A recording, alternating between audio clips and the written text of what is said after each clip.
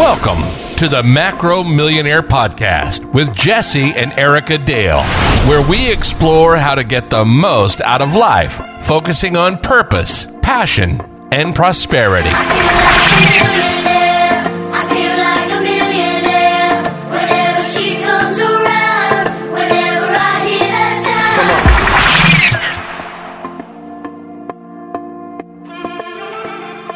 Hey, what's going on, Macro Millionaires? Thanks for tuning in today. So last week, we talked about why you must, not should, why you must charge for your services. And we talked about how you're actually doing your clients a disservice by not charging.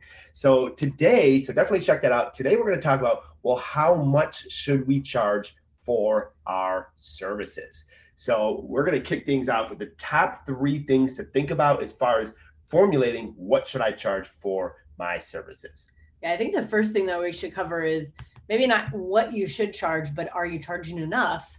And we covered this a little bit last week, but I think that a lot of times when you start to feel drained or even like resentment, you may not be charging enough for your services. And this was something that I personally have felt when I was doing social media coaching, because I found myself not wanting to show up.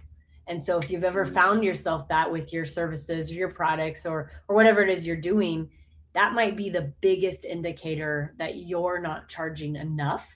And as long as you're providing the value and you're giving the people what they need to get results and to be successful, it's okay to charge more. It's okay to increase your rates or whatever it is you're doing. So we're going to dig into that too with I think number 2 and number 3. But I think if you're feeling that resentment, you really need to explore why that is and what's causing that. Yeah. And if the resentment is maybe you're happy and everything's good, but your significant other, your spouse is starting to resent the fact that you're never around and you have to work 50 hours a week, plus you're doing this thing on the side. So that could be another indication that maybe you're not charging appropriately. Yeah, for sure. As well. So number 2 would be belief in what you are selling. So we both sell 2 online opportunities and that we create for people.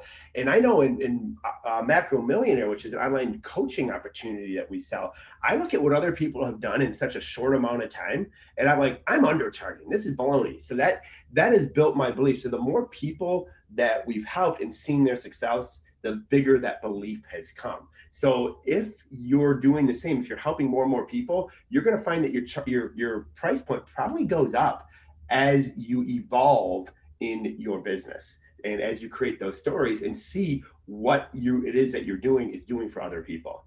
Yeah, I love that. I think that belief is probably the most important of the 3 that we're going to talk about.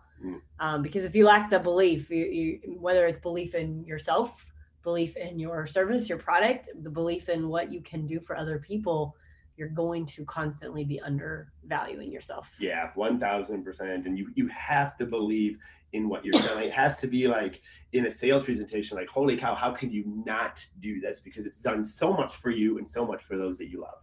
I remember we were having a mentoring session with one of our mentors, and it was when we were launching Macro Millionaire and launching this platform.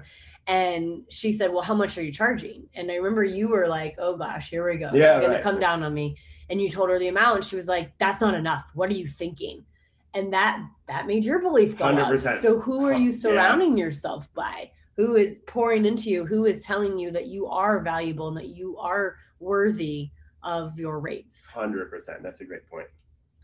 So number 3, Erica will have, and I like this one. This kind of goes with number 2, with building belief. But what do you got for number 3, Erica? Yeah, it's really just what value are you putting out, right? Because at the end of the day, an exchange of money is simply an exchange of value.